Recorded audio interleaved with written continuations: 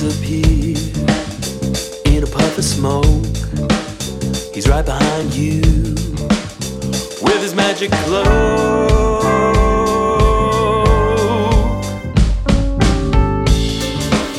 I tried to get out, sabotage the school, never knowing I was such a fool.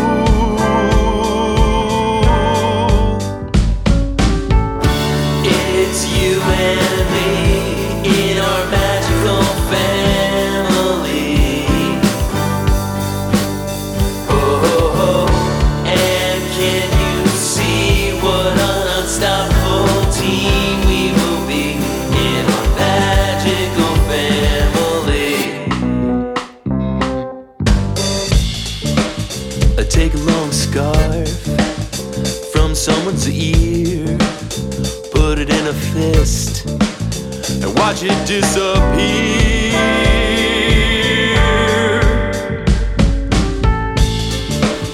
I made a big mistake, betrayed fraternity, but now I love you, bro, for eternity.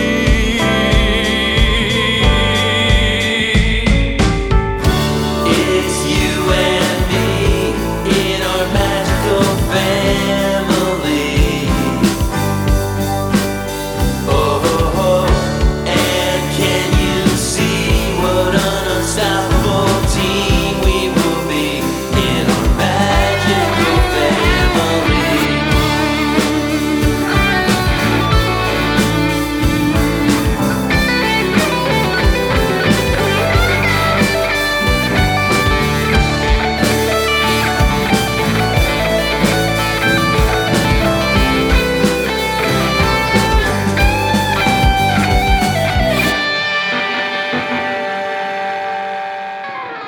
Twice a month on average, What's With You, Scooby-Doo reviews a direct-to-video movie. This week, Scooby-Doo, Abacadabra-Doo. Let's do this.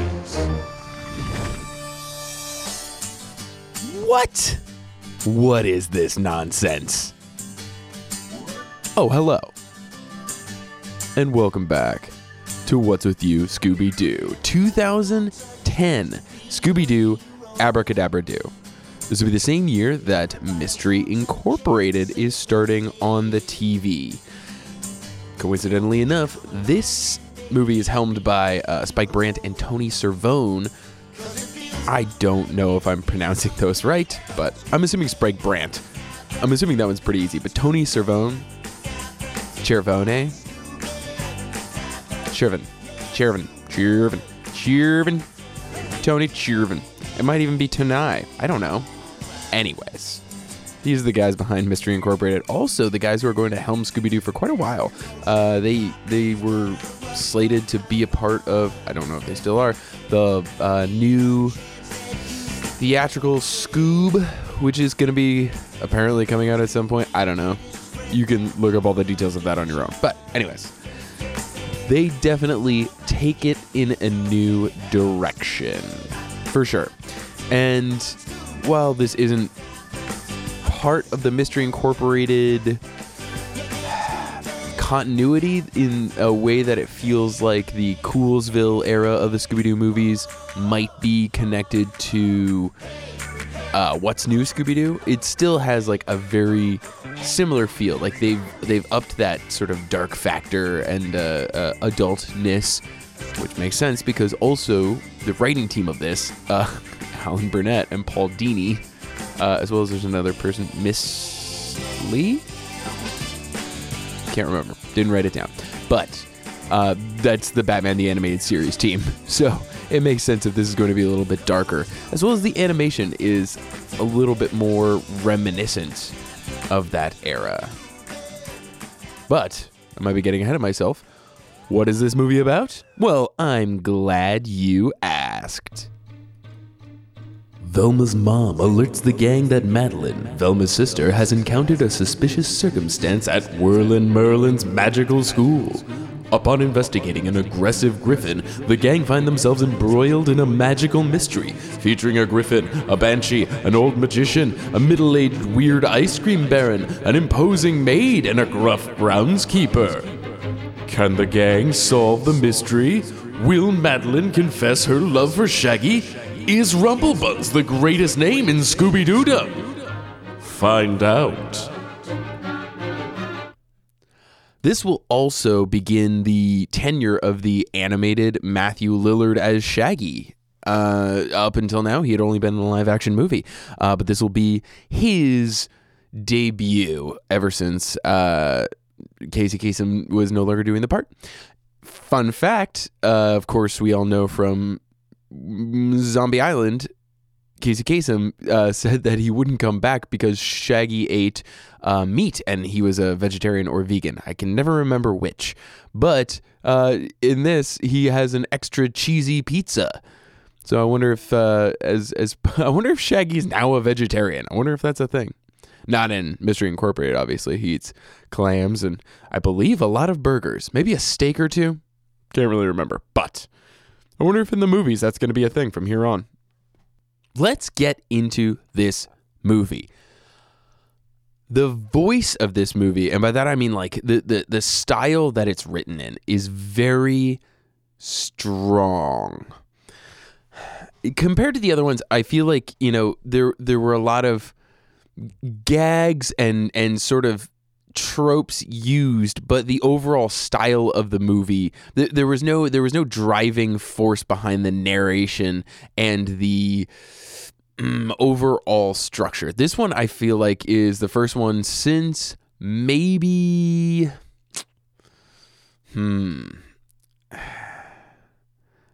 man, I don't know, maybe even like Cyber Chase, not so much, but maybe what am I thinking of? Alien Invasion might have like a strong voice to it. At least it has like a point of view.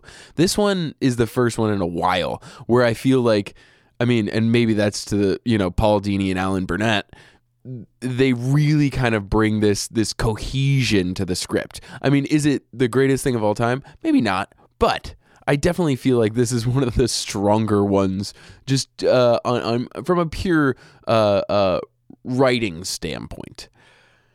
There are some issues. I feel like there's a lot of lack of focus in certain parts of it.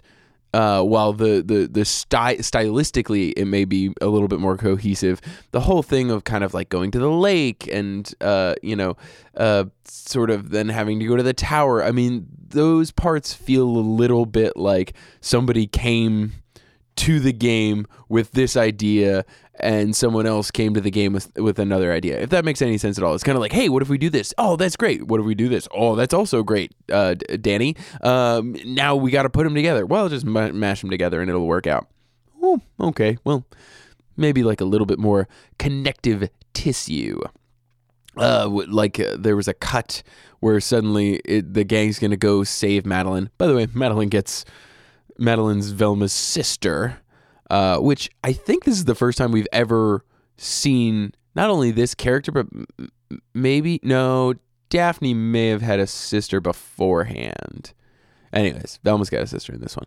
She gets kidnapped by a griffin, and their sort of threshold that they cross to decide to save her is basically like a cut, and then, oh, we're going to save her, and Shaggy's already sort of manned up and he's wearing the armor. There's no real like, oh, what are we gonna do now, or like decision making. It's always kind of like cut, oh, we're going to do this, which fine.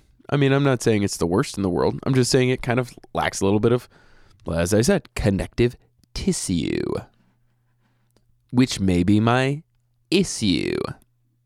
I'm going to stop pronouncing things that way as soon as possible.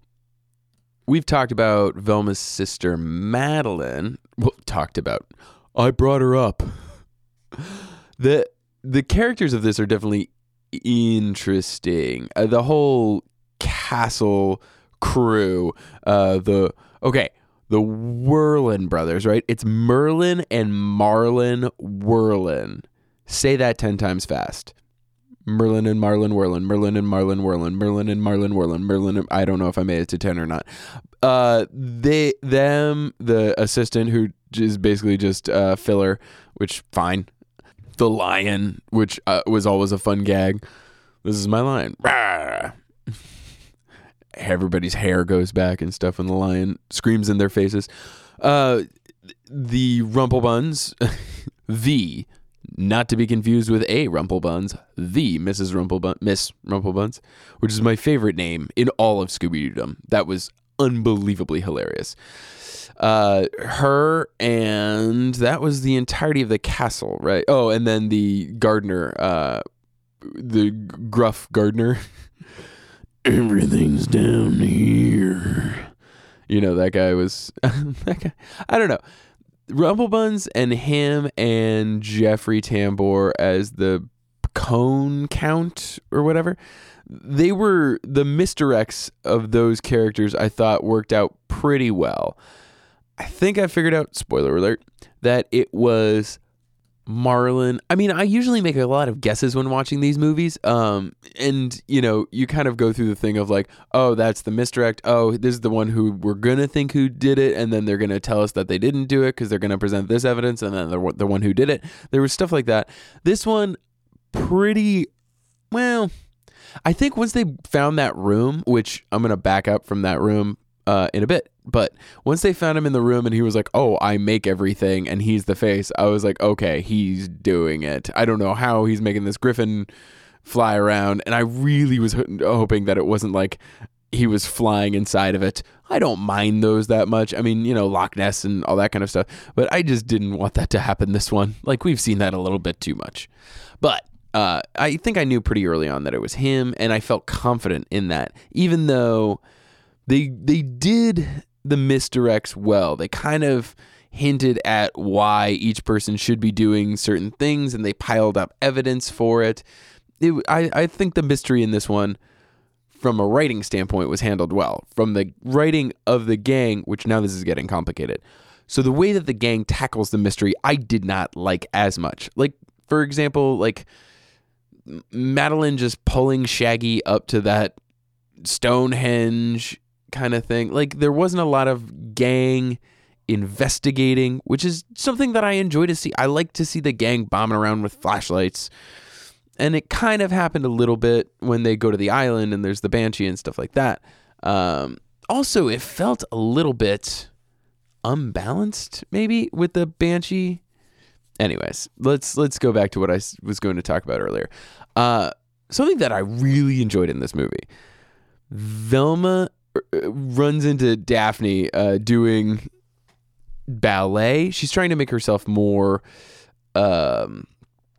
graceful because she's sick of the danger-prone Daphne moniker, which is this one of the only times where there's just two characters just talking to each other about something other than the mystery, who aren't Shaggy and Scooby, like talking about food.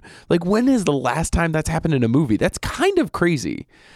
And it felt, it's funny because it felt way more three-dimensional than your average Scooby-Doo. I mean, it felt almost like jarring when I saw it in this flick, because I was like, I was like, what's happened? Like, why do I feel different about just watching these two characters talk? And I was like, because I don't know if I've seen it before in this.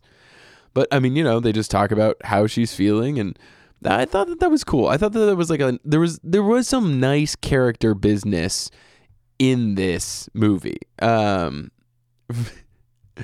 Then they end up investigating. So you get a little bit of the flashlight stuff there as they find the hidden door in the gym, which I don't know why that gym had a hidden door, but that's neither here nor there. It was still fun. I also liked that they brought back Fred's ascot, but he owns it in this one. Like, in the past, we've subverted the ascot by, you know, people making fun of it, or he puts it on and he's like, oh, I'm not going to wear that. That looks dumb in Zombie Island and stuff like that. But like this one, like, people are like, hey, scarf. And he's like, it's an ascot. Or, you know, the Whirlin Merlin makes it disappear and pulls it out of Scooby's ear, and Fred's all like, "Hey, get your hands off that. That's my bit. I love wearing this thing." Which, you know what?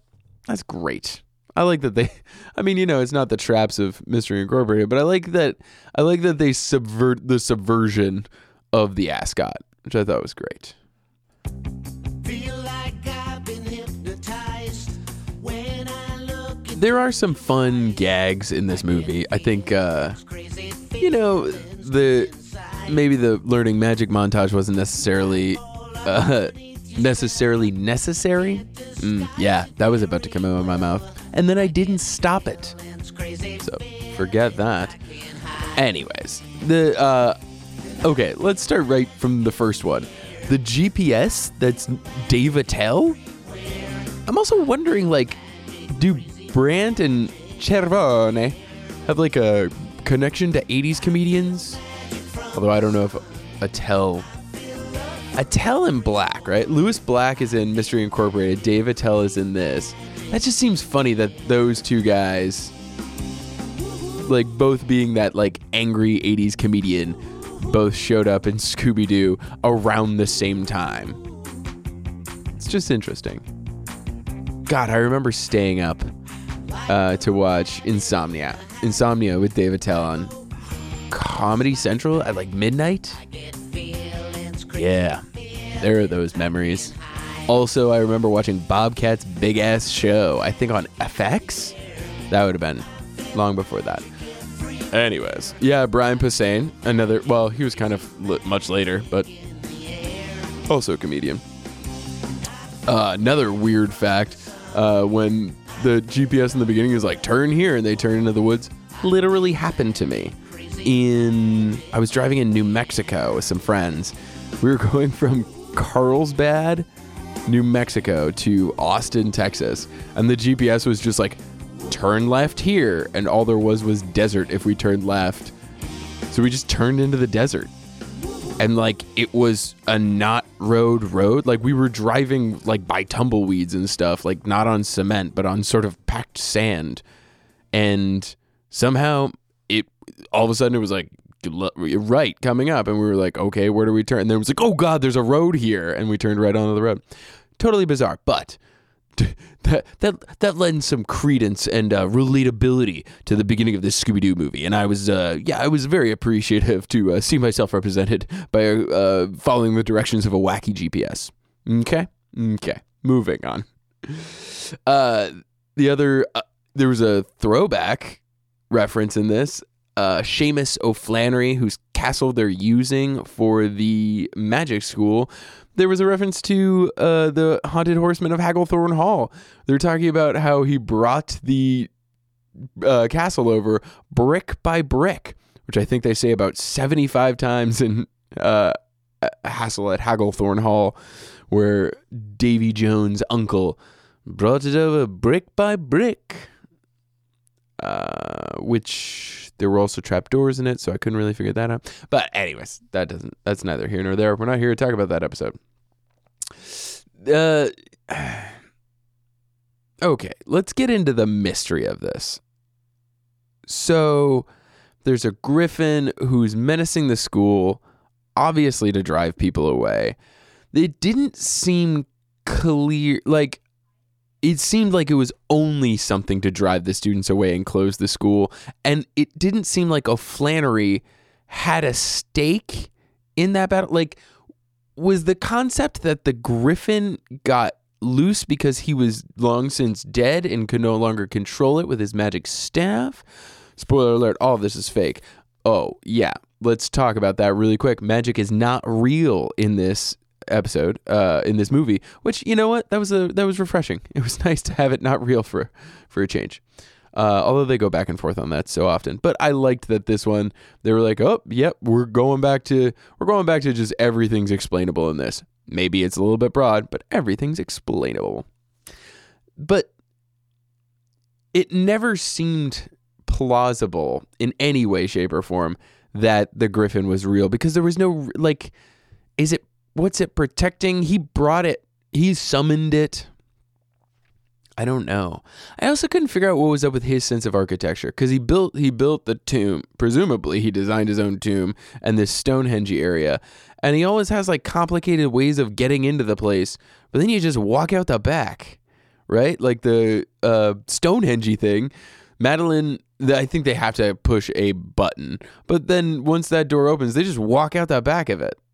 And then that's it. The tomb, the back of it is literally open. They have to go through this complicated spinning stuff around, and Scooby's got to die hard through a door that's closing and blah, blah, blah. But like, to get out, they just walked out the back door, which was open.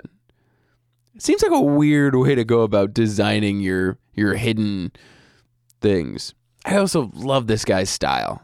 I mean, I'm not a big fan of the big house, but I love secret passageways and all that kind of stuff. Man, if I could design a house, there would be so many things where like you'd have to like turn candlesticks to get it in through the bookcase to get to the bathroom, or, you know, trap doors that lead to slides that lead to foam ball pits.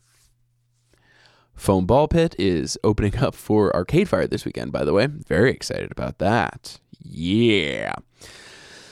I think, once again, I've used this trope in a different way when I talked about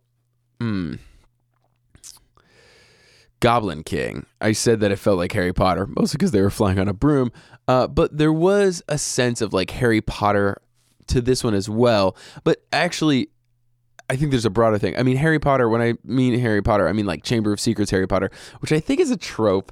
And I'm not going to get this right. My friend, past guest of the show, Andrew Bolduc, explained this to me, that Chamber of Secrets, and maybe also Sorcerer's Stone to a certain extent, that's a British, like, coming-of-age Bildungsroman. I'm not going to remember that German term, but coming-of-age novel. Mystery-solving, boarding school genre. All those things crammed into one genre. Does that make sense? And this kind of felt a little bit like that. I mean, first of all, they're in the school, they're bombing around, they're trying to solve this mystery. Although solving it was kind of, I mean, they were mostly just fighting, right? Well, fighting. I mean, they were mostly just kind of after the fact figuring stuff out. I don't like it when it feels like they're constantly behind on the ball, right? But it did feel like that genre, that like Harry Potter-esque thing. And also, I mean, it felt like Harry Potter because there were all these like character asides, you know, Daphne doing her ballerina lessons and stuff like that. You know, that felt, I mean, it was fun. I liked it. While the third act of this movie does go on a bit long, I mean, when it opens up, basically, third act, Madeline's kidnapped. Merlin might lose the school. And the kids have to, you know, simultaneously save someone and solve the mystery, blah, blah, blah. Those stakes felt real, earned, and it just went on a bit long. I mean, you know, the fight with the griffin went on a bit long. And then the wrap-up of this, the epilogue was, I mean, it felt like half the movie where, you know, but it did do one of my favorite tropes of all time, which is when they start explaining it and then somebody asks the person who has committed this crime, in this case Marlin, but why? Why would you do it? Because you'd never let me be in the spotlight. You know, I always love it when they finish off the exposition for the gang. It's the absolute best. The third act of this, it works from a storytelling standpoint. I think just pacing-wise, it goes on long. There was a weird thing where Fred was incredibly strong, pulling up Daphne with like one hand. But that was interesting. The stuff where it was a combination of Marlin's gadgetry and the original Seamus gadgetry that was left in the place, I don't know if I totally bought that, but it also wasn't like the worst. Shaggy manning up, I don't know. We've seen this before, like it happened in Alien Invasion, and you know, every now and then it happens. I mean, obviously it's 2/3 of Goblin King where he's doing that. I'm not the biggest fan of it, but I like it more when it's a gang dynamic. But also, you know what? I didn't totally hate it. Maybe the armor was a little weird. Huh.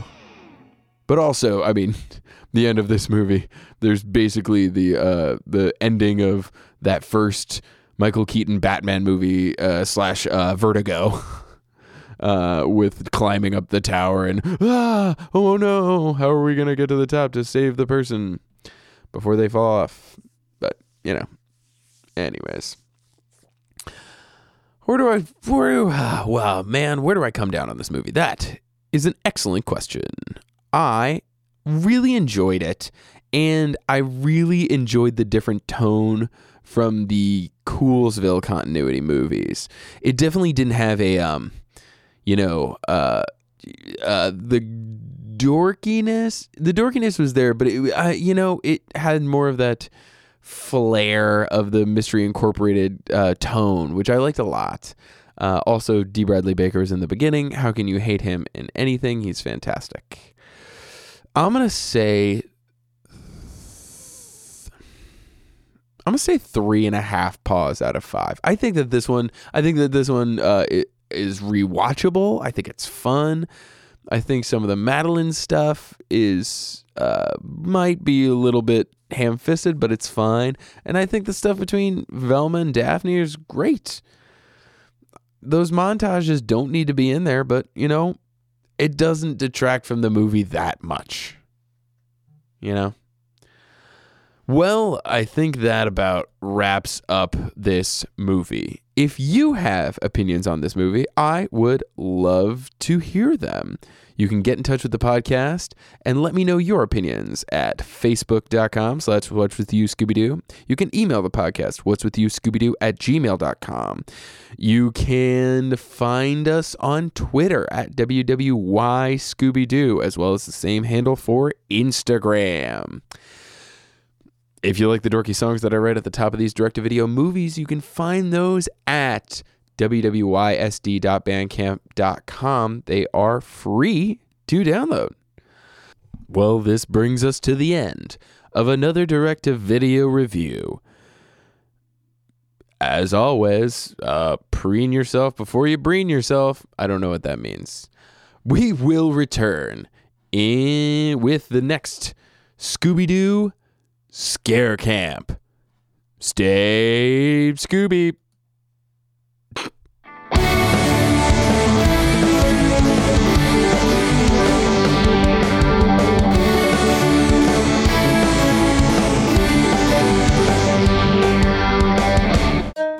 What's With You, Scooby-Doo is a member of the Stolen Dress Podcast Network. Visit stolendress.com to check out our other Stolen Dress podcasts, blogs, tweets, videos, and books.